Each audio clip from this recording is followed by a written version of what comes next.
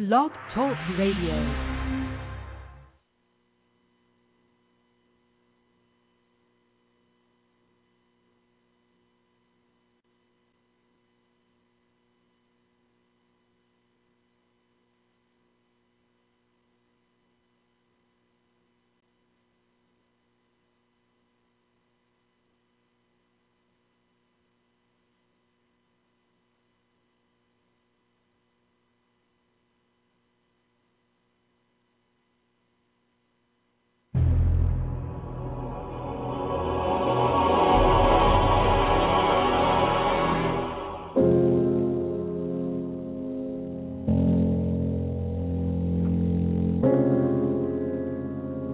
What's wrong with the world? Who is John?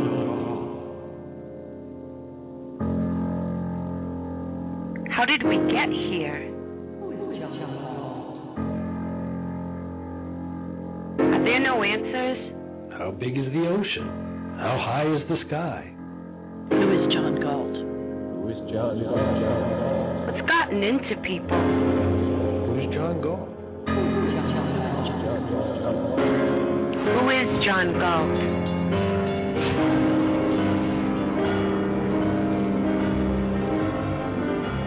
12 years ago, when I worked in your world, I was an inventor. I was one of a profession that came last in human history and will be first to vanish on the way back to the subhuman. An inventor is a man who asks why of the universe and lets nothing stand between the answer and his mind. Like the man who discovered the use of steam, or the man who discovered the use of oil, I discovered a source of energy which was available since the birth of the globe, but which men had not known how to use except as an object of worship, of terror, and of legend about a thundering god. I completed the experimental model of a motor that would have made a fortune for me and for those who had hired me. A motor that would have raised the efficiency of every human installation using power, and would have added the gift of higher productivity to every hour you spend at earning your living. Then one night at a factory meeting, I heard myself sentenced to death by reason of my achievement. Brothers and sisters, welcome! I heard three parasites assert that my right to exist was conditional and depended on the satisfaction of their desires. The common good. Jobs for everybody. Free pizza. The purpose of my ability, they said, was to serve the needs of those who were less able. I had no right to live, they said, by reason of my competence for living. The greatest gift is a portion of thyself. And any of them that get in our way will run right up their sorry back, dance on their sorry head. We are our brothers and sisters keepers, aren't we? We are. Then I saw what was wrong with the world. I saw what destroyed men and nations, and where the battle for life had to be fought. I saw that the enemy was an inverted morality, and that my sanction was its only power. I saw that evil was impotent, that evil was the irrational, the blind, the anti-real, and that the only weapon of its triumph was the willingness of the good to serve it. Just as the parasites around me were proclaiming their helpless dependence on my mind, and were expecting me voluntarily to accept a slavery they had no power to enforce. So throughout the world and throughout men's history, in every version and form, from the extortions of loafing relatives to the atrocities of collectivized countries, it is the good, the able, the men of reason, who act as their own destroyers, who transfuse to evil the blood of their virtue, and let evil transmit to them the poison of destruction. I saw that there comes a point in the defeat of any man of virtue when his own consent is needed for evil to win, and that no manner of injury done to him by others can succeed if he chooses to withhold his consent. I saw that I could put an end to your outrages by pronouncing a single word in my mind. I pronounced it. The word was no. I quit that factory. I quit your world. I made it my job to warn your victims and to give them the method and the weapon to fight you. The method was to refuse to deflect retribution. The weapon was justice.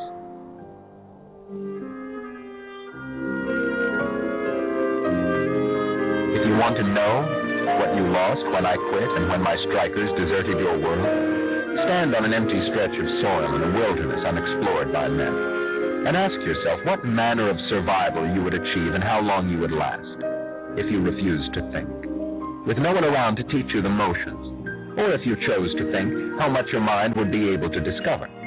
Ask yourself how many independent conclusions you have reached in the course of your life, and how much of your time was spent on performing the actions you learned from others. Ask yourself whether you would be able to discover how to till the soil and grow your food, whether you would be able to invent a wheel, a lever, an induction coil, a generator, an electronic tube. Then decide whether men of ability are exploiters who live by the fruit of your labor and rob you of the wealth that you produce, and whether you dare to believe that you possess the power to enslave them. Take a look around you, you savages. You have never discovered the industrial age, and you cling to the morality of the barbarian era, when a miserable form of human subsistence was produced by the muscular labor of slaves. Every mystic had always longed for slaves to protect him from the material reality he dreaded. But you grotesque little atavists, stare blindly at the skyscrapers and smokestacks around you, and dream of enslaving the material providers who are scientists, inventors, industrialists. When you clamor for public ownership of the means of production, you are clamoring for public ownership of the mind. I have taught my strikers that the answer you deserve is only try and get it. You proclaim yourself unable to harness the forces of inanimate matter, yet propose to harness the minds of men who are able to achieve the feats you cannot equal. You proclaim that you cannot survive without us, yet propose to dictate the terms of our survival. You proclaim that you need us, yet indulge the impertinence of asserting your right to rule us by force, and expect that we, who are not afraid of that physical nature which fills you with terror, will cower at the sight of any lout who has talked you into voting him a chance to command us. You propose to establish a social order based on the following tenets: that you're incompetent to run your own life, but competent to run the lives of others; that you're unfit to exist in freedom, but fit to become an omnipotent ruler; that you're unable to earn your living by the use of your own intelligence, but able to judge politicians and to vote them into jobs of total power over arts you have never seen, over sciences you have never studied, over achievements of which you have no knowledge, over the gigantic industries where you, by your own definition of your capacity, would be unable successfully to fill the job of assistant greaser. This idol of your cult of zero worship is your image of man and your standard of value, in whose likeness you strive to refashion your soul. It's only human, you cry in defense of any depravity, reaching the stage of self-abasement where you seek to make the concept human mean the weakling, the fool, the rotter, the liar, the failure, the coward, the fraud, and to exile from the human race the hero, the thinker, the producer, the inventor, the strong, the purposeful, the pure. As if to feel were human, but to think were not. As if to fail were human, but to succeed were not. As if corruption were human, but virtue were not.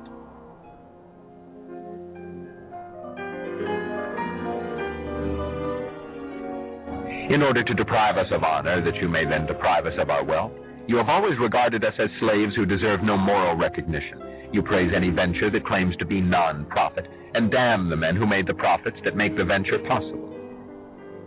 Public welfare is the welfare of those who do not earn it. Those who do are entitled to no welfare. The public to you is whoever has failed to achieve any virtue or value. Whoever achieves it, whoever provides the goods you require for survival, ceases to be regarded as part of the public, or as part of the human race. What blank out permitted you to hope that you could get away with this muck of contradictions, and to plan it as an ideal society, when the no of your victims was sufficient to demolish the whole of your structure? What permits any insolent beggar to wave his swords in the face of his betters, and to plead for help in the tone of a threat? You cry, as he does, that you are counting on our pity. But your secret hope is the moral code that has taught you to count on our guilt.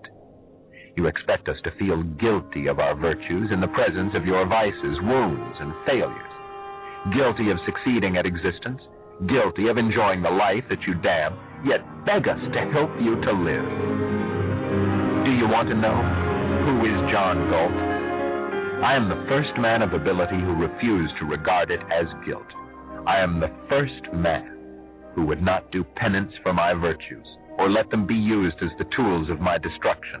I am the first man who would not suffer martyrdom at the hands of those who wished me to perish for the privilege of keeping them alive. I am the first man who told them that I did not need them, and until they learned to deal with me as traitors, giving value for value, they would have to exist without me as I would exist without them. Then I would let them learn whose is the need and whose the ability. And if human survival is the standard, whose terms would set the way to survive.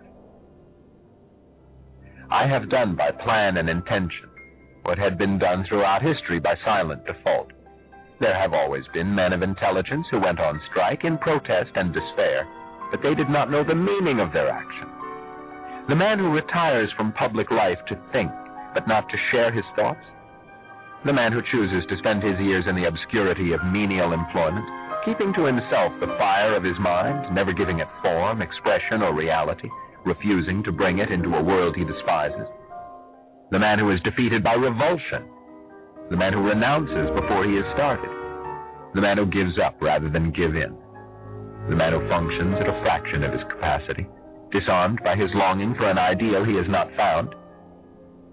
They are on strike against unreason, on strike against your world and your values. But not knowing any values of their own, they abandon the quest to know. In the darkness of their hopeless indignation, which is righteous without knowledge of the right, and passionate without knowledge of desire, they concede to you the power of reality and surrender the incentives of their minds, and they perish in bitter futility, as rebels who never learn the object of their rebellion, as lovers who never discovered their love.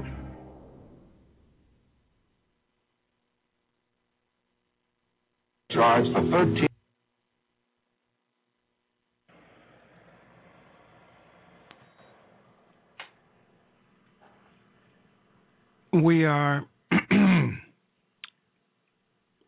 We're back with another Monday show.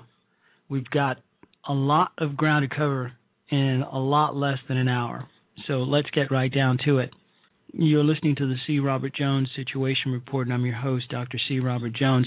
Today's date is July 9th, 2012.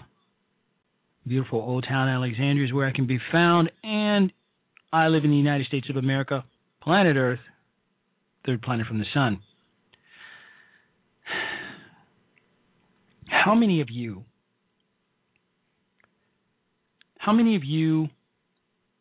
have said over time that you live for someone else, whether it's true or not, whether you really meant it or not? How many of us have said that we live for our children? If that is the case, who do they live for? I had dealings with someone whom I hope would become a friend about giving, about the reasons for why we were put here on this earth, are God's intention for us, what God intended for us. Now, this person believes that God intended us to be of service to others, to make other people happy, to bring the fruits of our labor to bear for others, for the sake of others. Now, oddly enough, this person is a dentist. This person lives in a really nice, fancy house, drives, of course, a Mercedes-Benz, and has a great practice.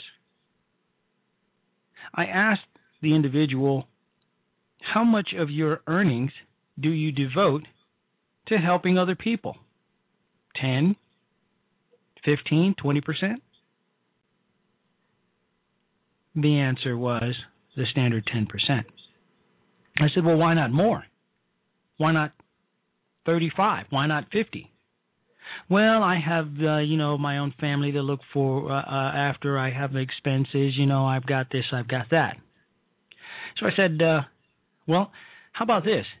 If you believe sincerely that you were put on this earth in order to make other people happy, and it's God's intention for you to be here to help other people, how much of your practice do you devote to pro bono? Let's say a crackhead comes in after years of smoking crack and they have no teeth. I myself personally have known at least one person who's in their mid-30s who is absolutely toothless. Not one tooth. Or is it teeth? Well, you get the picture. Suppose that person wants to go ahead and get dental implants. They're down on their luck. They don't have any money. Would you provide this service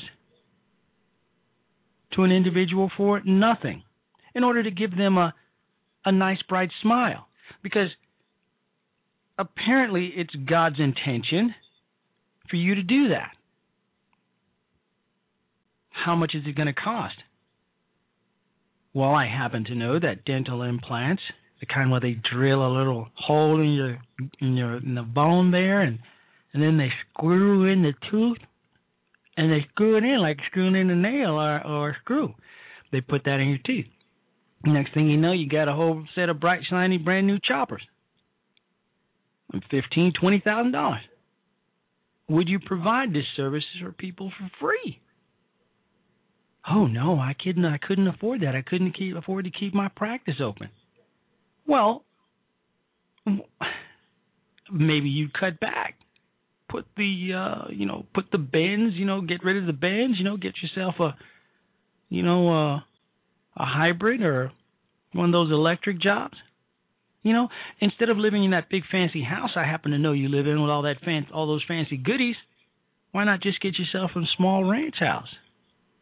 Just make enough money that you can support yourself.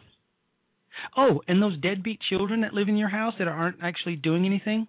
Remember when you told me you need to have your grass cut and your lawn trimmed and you're hiring somebody to do that and they didn't do it right?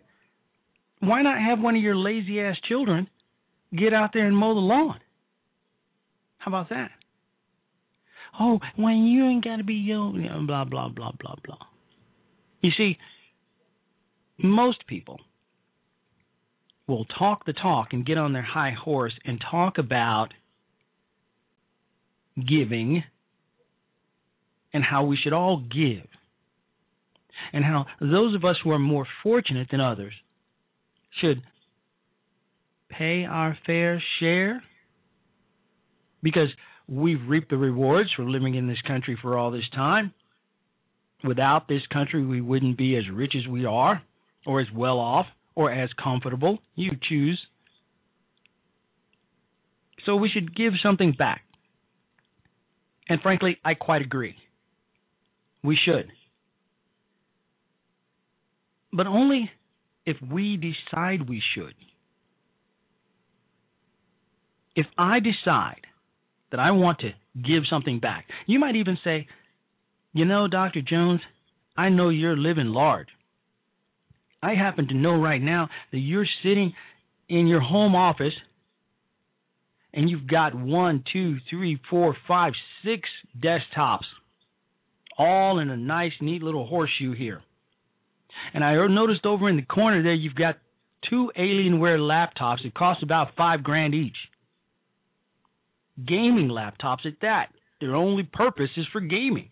I understand, Dr. Jones, that you've got 2 MacBook Pros. And I see over here in the corner that you've got a couple of iPads. Now, you don't need all that stuff. So here's what I want you to do. I'm going to come in and I'm going to take some of that stuff. Because each household should have only 1 laptop and 1 PC. That's your limit. So all the rest of that stuff we're going to take and we're going to distribute it and give it to other people who are far more needier than you are, Dr. Jones. Because, even though you worked hard, studied, got good grades in school, had a successful career in the military, and then a successful business career, you paid your dues, you worked hard, hey, you still haven't given your fair share. So all that stuff you've got, the trappings, all the wealth, we're going to take some of that. We're going to take some of that and redistribute it to other people who are less fortunate, who didn't pay their dues, perhaps, who didn't work hard, who weren't as fortunate as you, who weren't as lucky as you. Through no fault of their own,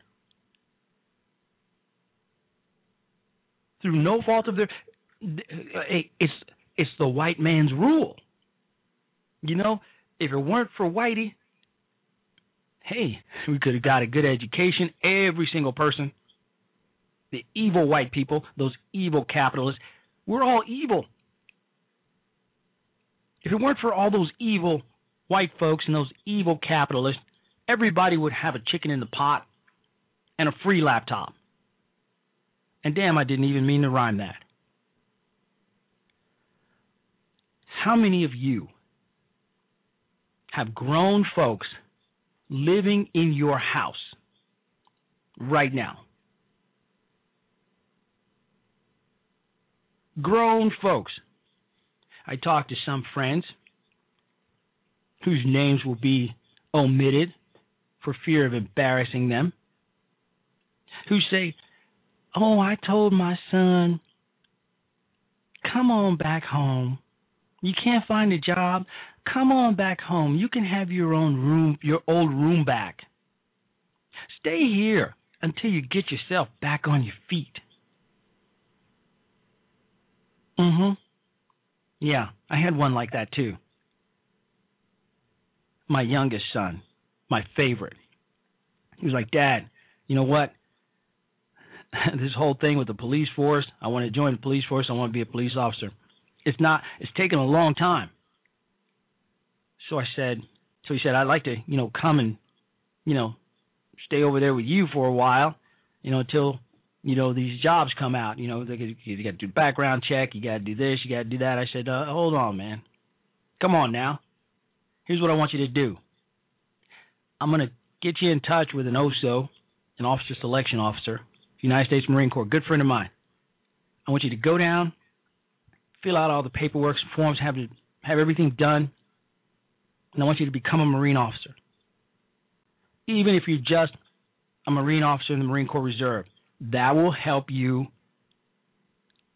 when it comes to applying to police departments. But Dad, blah, blah, blah. No. Because you come back to my house, you've got all the trappings here. You're in your room, you're playing Xbox 360, Halo, or whatever the hell you're playing, and you're going to get lazy. So this is what you're going to do. It's either that or you're going to live on the streets. Take your pick.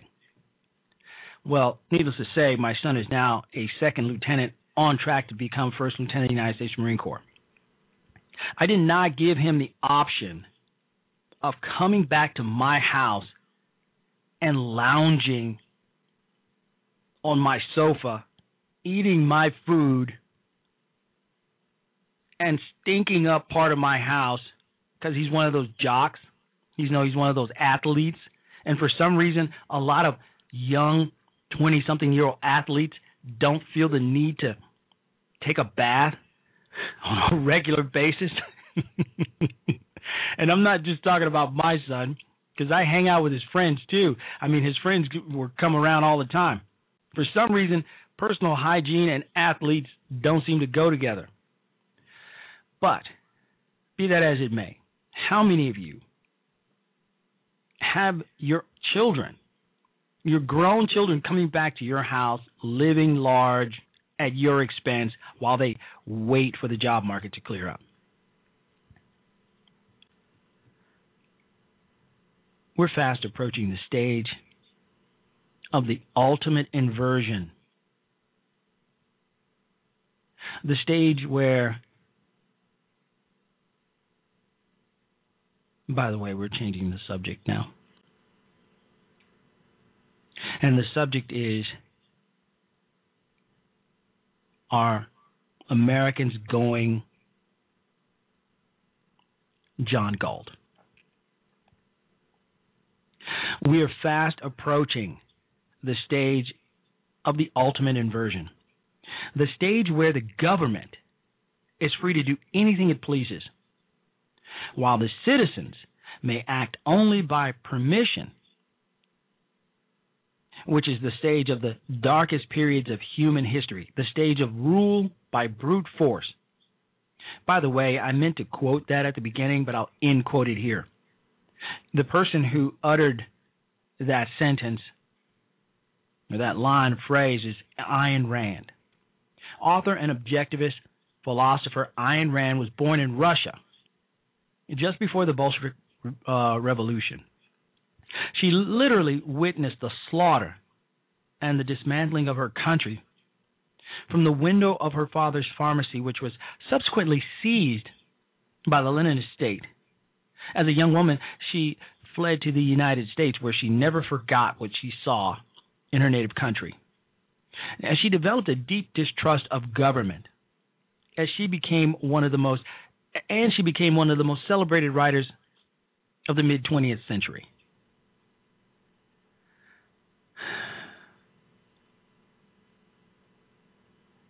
Bob, I come to bury liberalism, not to praise it. And where is that blankety blank blank blank? Rand was eerily prescient when she penned the crown jewel of her literary career, the 1,100-page tome she appropriately titled Atlas Shrugged. The novel was twice as long as it needed to be, filled with long philosophical soliloquies about the evils of socialism. But it was also prophetic concerning America's future today. In the age of Obama, Pelosi, and Reid, its annual sales far outpaced those of 1957, the year it became a New York Times bestseller. So, my question to you is, are Americans going Galt?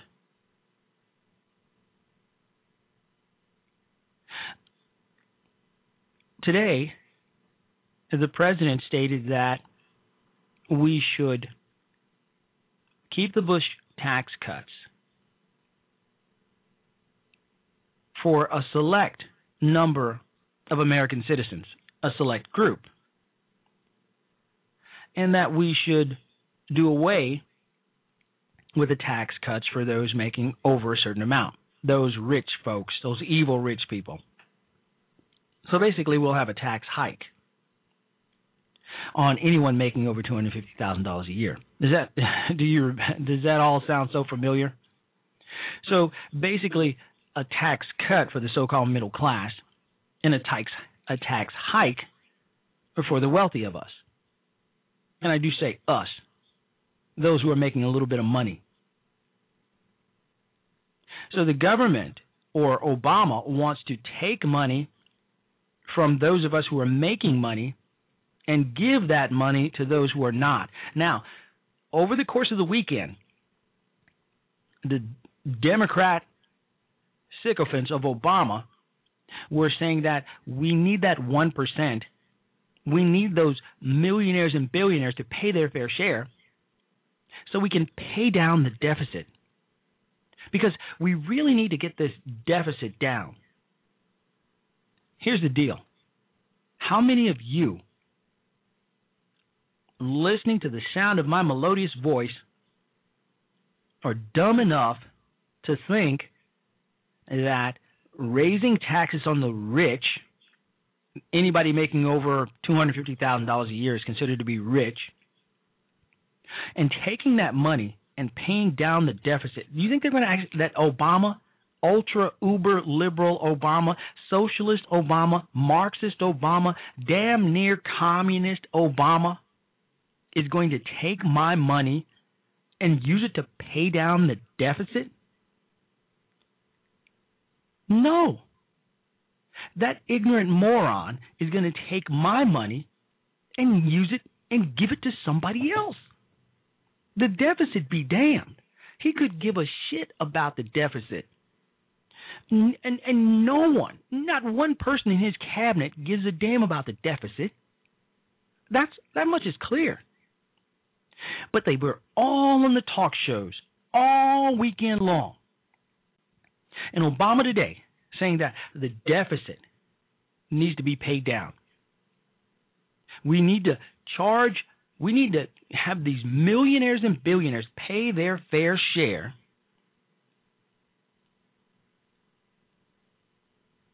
because damn hell forbid that I pay less in taxes than one of my workers who make less than I do. Never mind that I'm employing their asses. Never mind that I'm paying for their health insurance and all that other stuff. Heaven forbid that I make money, work my butt off to earn a good living so I can live fairly well in my declining years. I'm 50 years old. If I live to be 70, quite frankly, I'll consider that to be a miracle. So basically, I've got 40 years left, and Obama wants to tax me so that I can pay for somebody else to live. All this talk about the deficit, and we need those millionaires and billionaires to pay their fair share, basically you and me, because he doesn't really mean millionaires and billionaires. He means anybody making over a certain amount of money. And that cap, they've said, is at $250,000 a year. So he wants to take that money, and he says, we need to pay down our deficit. If I gave that clown $300,000 and said, hey, I'd write a check out, U.S. government, $300,000, pay down the deficit with this money, you would have to be one ignorant fool to think that Mr. Obama is going to take my check and apply it to the deficit. Come on, you got to be kidding me. He's going to take my cash and he's going to say, okay, you unwed mothers out there who had your babies when you were 13 and dropped out of school and didn't get a good education and is blaming everybody for the reason why you were a lazy ass. I'm going to give you some of Dr. Jones's money, and maybe you'll use it to better your lives. Yeah. Sure. Yeah. That's how it's going to work, right? Yeah. I don't think so.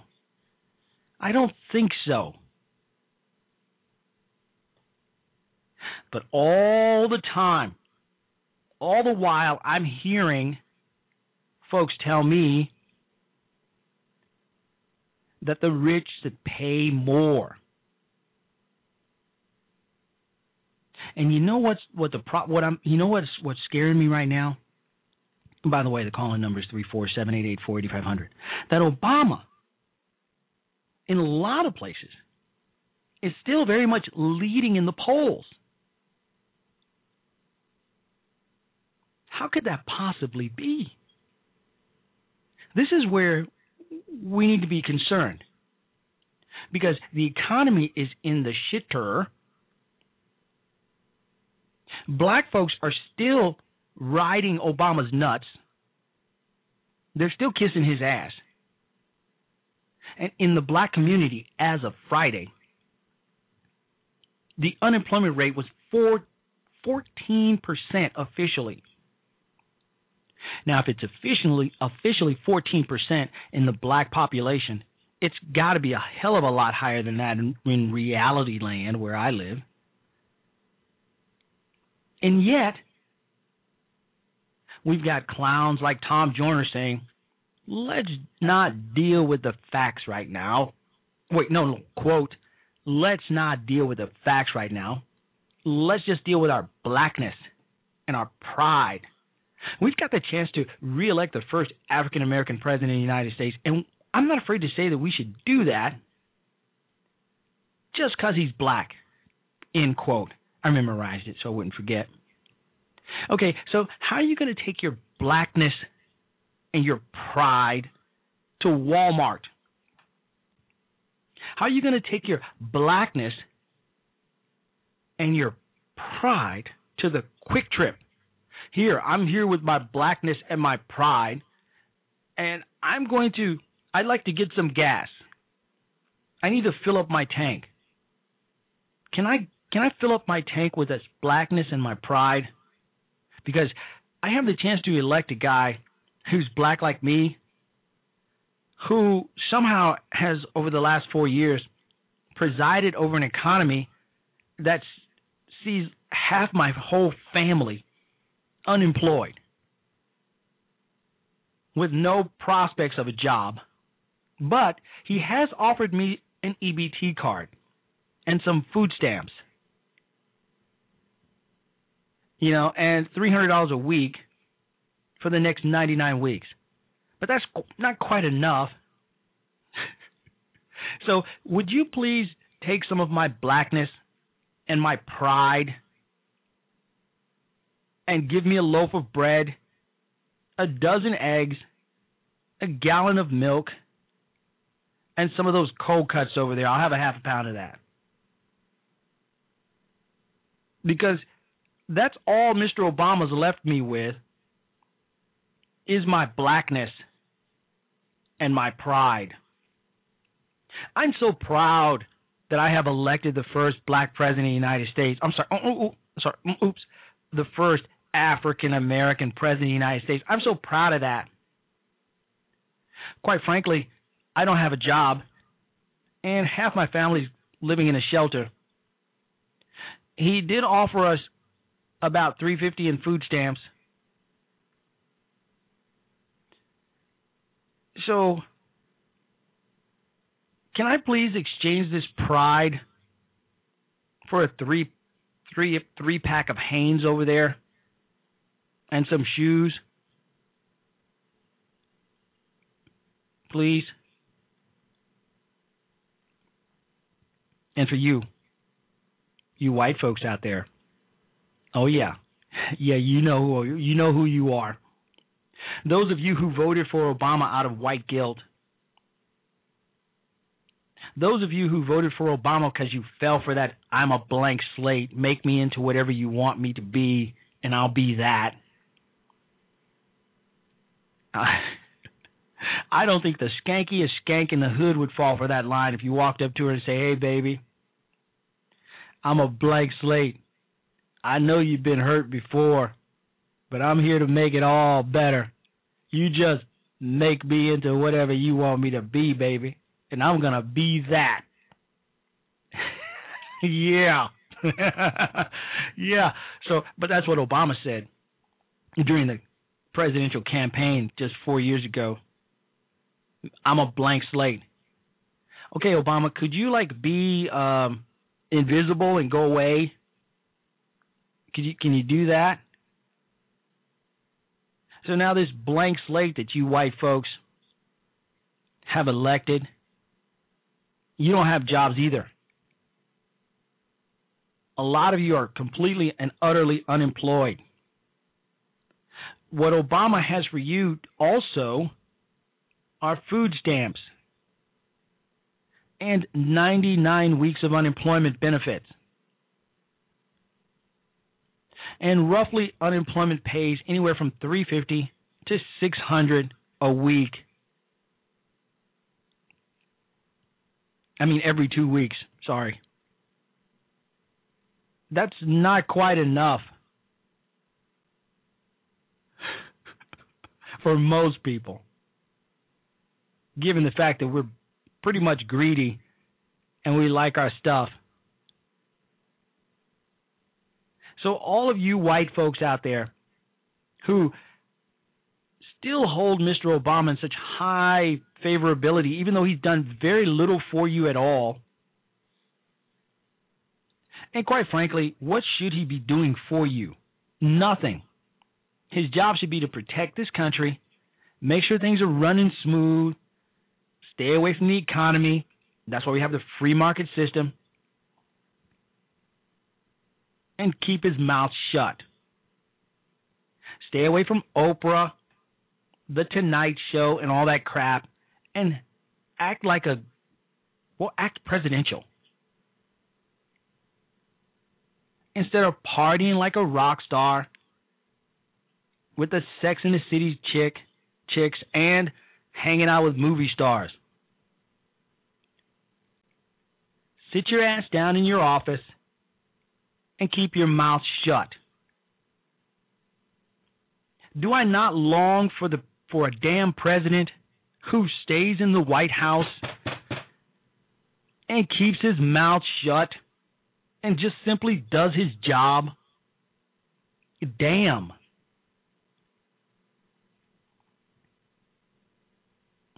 Come on. How hard can it be? Instead of having a fundraiser every other night, raking in millions of dollars for your campaign, golfing, flying around on Air Force One, eating good. I've been on Air Force One once. I chowed down. Lobster tails, shrimp cocktail, champagne, the finest wine. I had it all, baby.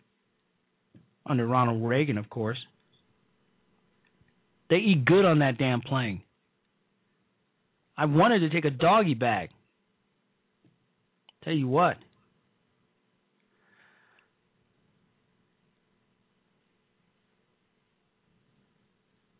Hello. All right. We're back. We get some technical issues going on with Skype. It's a good thing the show's almost over because Skype is crapping out and it's messing up my monologue. By the way, you're listening to the C. Robert Jones Situation Report, and I'm your host, Dr. C. Robert Jones. We're going to take a short break, and we'll come right back. But while we're on the subject of Ayn Rand, and if folks are going Galt, well, let's take a listen to this. Study economics. A free economy will not break down. All depressions are caused by government interference. That we should strip away regulations, consumer protections, let the market run wild, and prosperity would rain down on all of us. It hasn't worked out that way. The cure is always offered so far to take more of the poison that caused the disaster. And so now we've got to take some decisive action. This plan's one reason that mortgage interest rates are now at near historic lows. To that end, we've launched a program designed to support the markets for more affordable auto loans, student loans, and small business loans. A program that's already securitized more of this lending in the last week than in the last 4 months combined. Depressions are not a result of a free economy. Labor leaders get together to initiate legislation to help labor. That is only acting on the same principle, namely all parties agreeing that it is proper for the state to legislate in favor of one economic group or another. Middle class need a rescue package. It means help for homeowners so that they can stay in their homes. It means that we are helping state and local governments set up road projects and bridge projects. You need somebody working for you, and you've got to have somebody in Washington who's thinking about the middle class and not just those who can afford to hire lobbyists. The country is run by majority rule through ballot, and that majority seems to prefer to vote for this modified welfare state. Oh, I don't believe that. You know as well as I do that the majority today has no choice. As President of the United States, Alan, I would order the Secretary of the Treasury to immediately buy up the bad home loan mortgages in America. The second step we took was to launch a plan to stabilize the housing market Yesterday, Secretary Geithner announced a new plan that will partner government resources with private investment to buy up the assets that are preventing our banks from lending money. What do you The mean? majority has never been offered a choice between control and freedom. Until we stabilize home values in America, we're never going to start turning around and creating jobs The and strategy to create jobs. fixing our economy. That's why we've put in place a comprehensive strategy designed to attack this crisis on all fronts. But we must remember that we can get there if we travel that road as one nation, as one people. Is that not true? No, it isn't. This country was made not by robber barons, but by independent men, by industrialists who succeeded on sheer ability. And having... By of course they ability, succeeded. I mean without political force, help, or compulsion. And we're back with the C. Robert Jones Situation Report. Never let a good crisis go to waste. Going Galt. Going Galt. You see, here's what I think liberals believe. Liberals believe that we're not going anywhere. That those of us who produce in this country, those of us who love our freedom, we're not going to leave. We're going to pay. We're going to pay those taxes. We're going to pay those heavy taxes, and the burden of regulations and all that. Where else do we have to go? We can't go anywhere. We're stuck. That's bold. I myself personally have looked into going a whole lot of other places. I'm thinking St. Martin, beautiful beaches.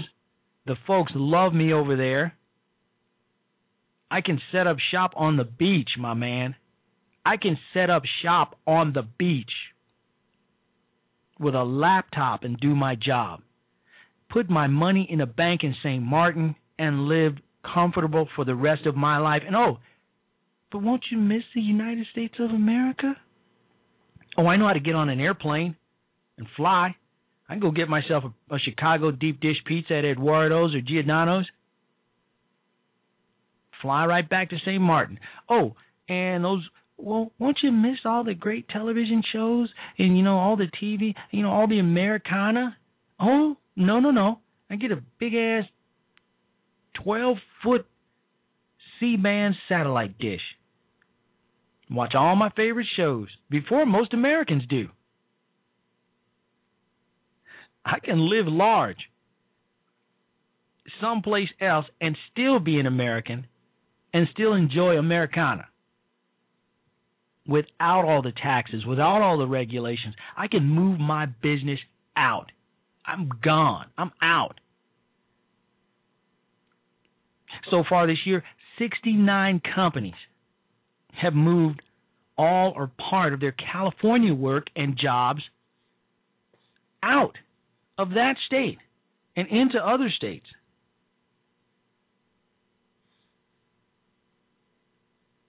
Or other countries. The report comes from urban relocation consultant John Vernich.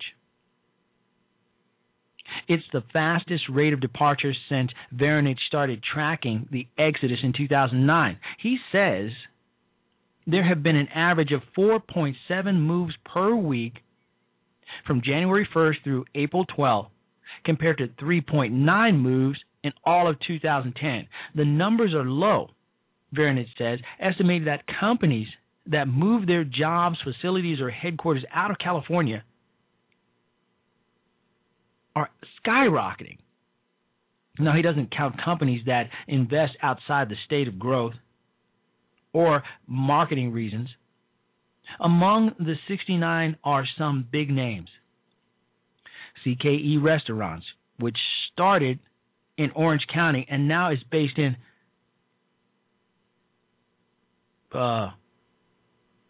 Caprinthia, wherever the hell that is.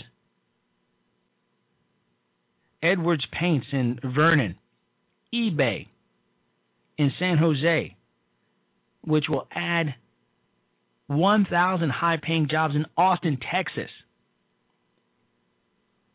after receiving incentives to locate there. CKE is Carl Kircher Enterprises, the parent company of Carl's Jr. Why do these and other companies move out of California?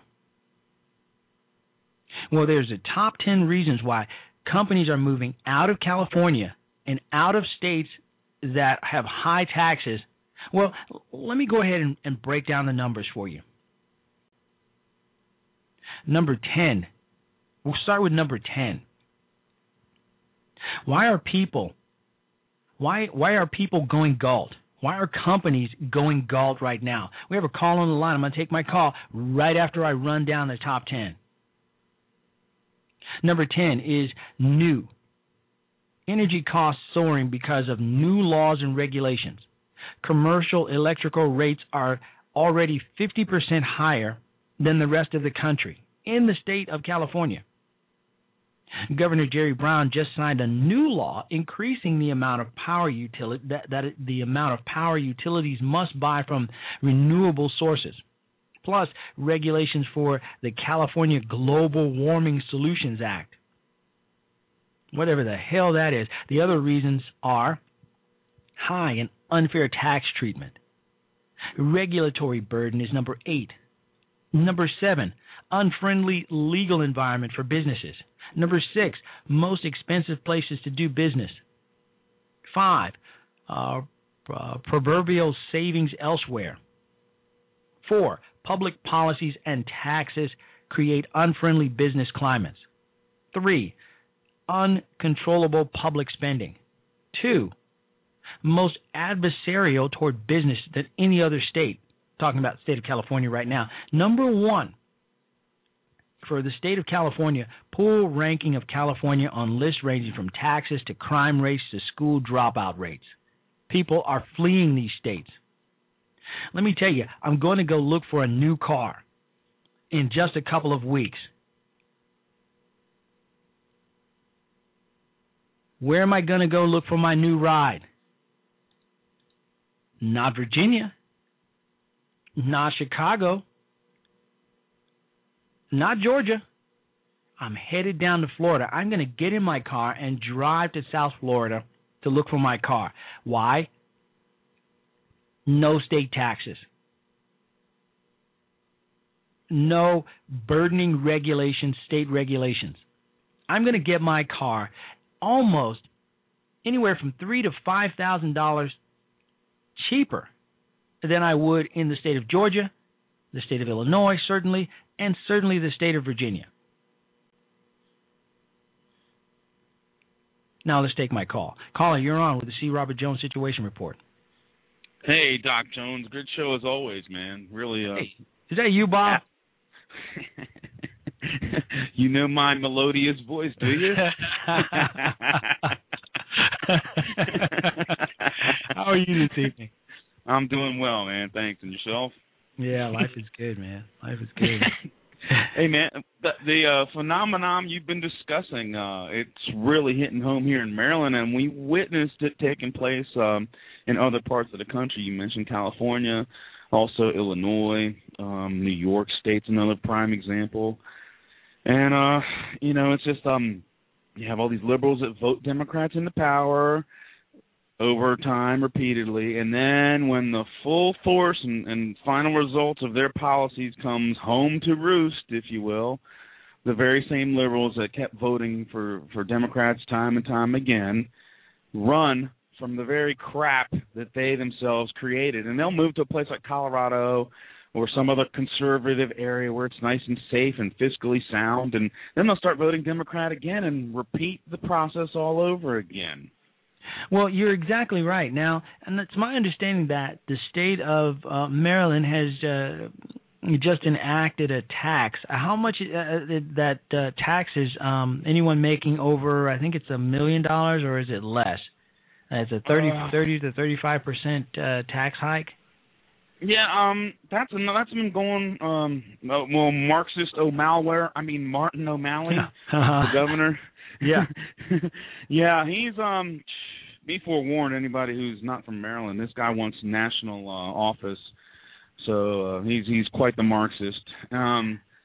Well, I'm not sure exactly what the millionaire's tax is. I know he's been really trying to get that going, but it's led to a lot of people moving out of state, either to Pennsylvania. Maryland is one state that's right next to a lot of different states like Virginia, District of Columbia, Delaware, Pennsylvania, and West Virginia as well. So a lot of these people are leaving the state and just going right over the border, which is literally like, I'm literally 10 minutes away from Pennsylvania, and any one direction from this kind of location between D.C. and Baltimore, where I'm at, right. You're only maybe half an hour from any other state, you know what I mean?